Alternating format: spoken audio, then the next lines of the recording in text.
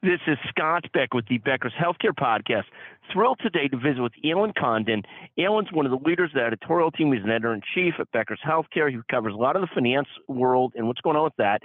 Alan, take a moment and tell us, what are some of the stories you're watching currently? What's interesting to you in healthcare and the healthcare finance world today? Yeah, fantastic. Thanks so much for having me on again, Scott, and Happy New Year to you as well. First off, I wanted to kind of jump in and talk about one potential transaction that we covered this morning. When we talk about disruptors in healthcare, CVS Health is in talks with Oak Street Health, which runs primary care centers for Medicare recipients, about a potential acquisition there. Talks are ongoing, according to one Bloomberg report we covered today.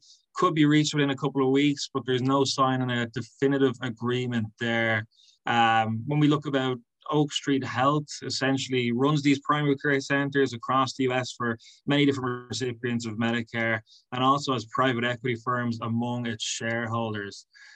Interesting when we think about this, CVS also entered into an agreement in September of last year to acquire Signify Health, a home health company. That's about an $8 billion transaction there. This one with Oak Street Health, if the deal were to go through, would reportedly value the company at about $10 billion. So a lot of activity going on there at CVS Health. Definitely one to watch this year.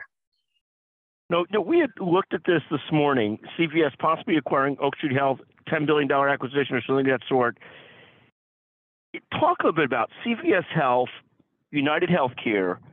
These two have become the fourth and fifth largest companies in the U.S. by revenues, just after Walmart, Amazon, and Apple. Sort of, how does this happen? Have they become rivals of each other, or is CVS still a rival of Walgreens? How do you think they look at that or think about that? Yeah, I'm not 100% sure on how these deals are going to play out. Obviously, a lot of rivalry, these disruptors obviously advancing more and more into the healthcare space, competing with each other and also competing with a lot of these big name hospitals and health systems as well. Still early days in this potential acquisition, but we're seeing a lot more M&A coming from those big name companies that you just mentioned. So certainly interesting to see what happens in the coming years as they increasingly disrupt the healthcare marketplace. It does look like, for example, just like Amazon, but CVS even more so, for a very long time, CVS has built out these health hubs, but they've been pretty leanly staffed. But it does look like they're trying to make a more serious foray into the provider side. They've already got the pharmacy side, the pharmacy benefit side, and the payer side with Aetna. But it does look like CVS Health is making a more serious spirited effort into the provider side, just like United has. Is that a fair assessment? Yeah, absolutely. I think it's a very fair assessment, Scott.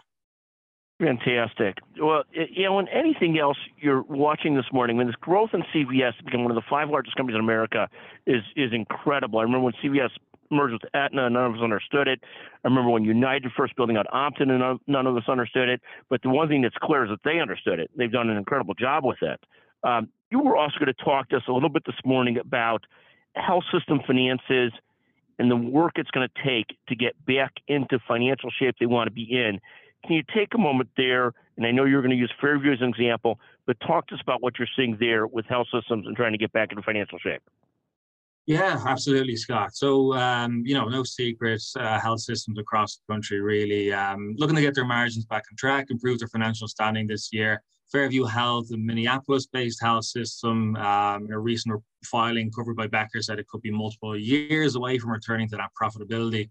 Obviously coming off the back of multi-million-dollar losses in 2022, but management really committed to improving the financial condition of the system. But as I said, it could be a multi-year process. One route that a lot of health systems, including Fairview, are taking to kind of address their financial standing at the moment is looking at potential mergers, acquisitions. And Fairview is in talks to merge with Sanford Health in Sioux Falls, South Dakota. So one route that a lot of health systems are looking at doing to really get back on track this year. That acquisition is in no way done yet, but keeping a close eye on that and see what happens further down the line this year. Fantastic. Well, we're hoping the health systems are able to get closer to profitability and better margins soon. Huge challenging year, but fascinating coverage by your team, both on the CVS acquisition, potential acquisition, and what's going on with health system margins and trying to move back towards profitability. Again, Alan Condon, thank you so much for joining us on the Becker's Healthcare Podcast. Thank you very, very much.